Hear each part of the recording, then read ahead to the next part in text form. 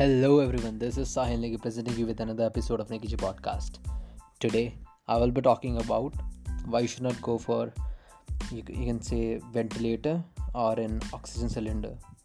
The reasons or the facts I will be putting in front of you will be based on some, you can say, research or some sort of Wikipedia kind of thing. You can Google out those things. I won't be speaking anything from my side, right? So let's start the topic. So the number one fact I would like to present is that a normal person takes around 7 to 8 liter oxygen in 1 minute, and only 21% is oxygen in atmosphere. That you all know, right? That's around 78% your nitrogen, and the remaining is carbon dioxide and other gases.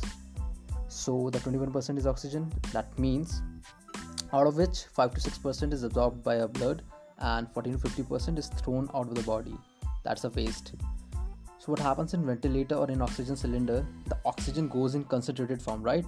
And it goes in rapid pace, means very quickly it goes into your bloodstream.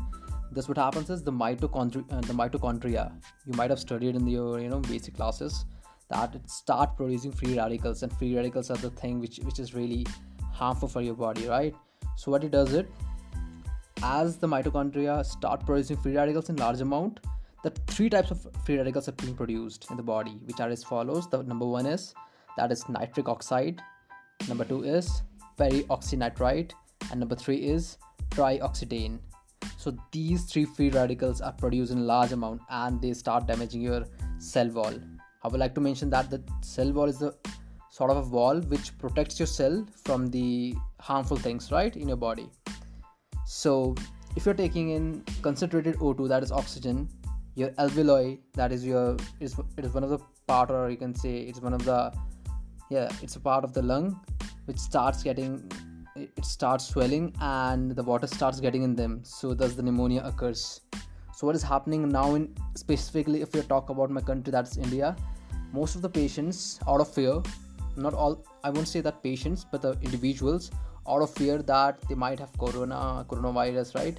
So they're going to the hospitals thinking that that particular concentrated oxygen, or you can say ventilator, will save their life. It's not about saving their life, but it's all about your common sense. If you know this particular fact which I'm presenting in front of you right now, you might not go to hospital, right? But what you have to do is, if your oxygen comes down, or if the oximeter tells you that it's below 90, you have to go for proning position. And I can't elaborate or illustrate right now because I need some sort of video form. So right now this is a podcast. So basically I would like to tell you that you basically search out that on Google, or you can simply search on YouTube, right? You will get the particular method on how to do proning method, so as to increase your oxygen level. And there are a lot of things great YouTubers, health influencers are telling you. So please do that, and don't go for that particular concentrated oxygen. So thank you so much, guys. If you like my content and my hard work, please like, share and subscribe our Negiji Podcast. Thank you so much, guys. Love you all once again. Nap.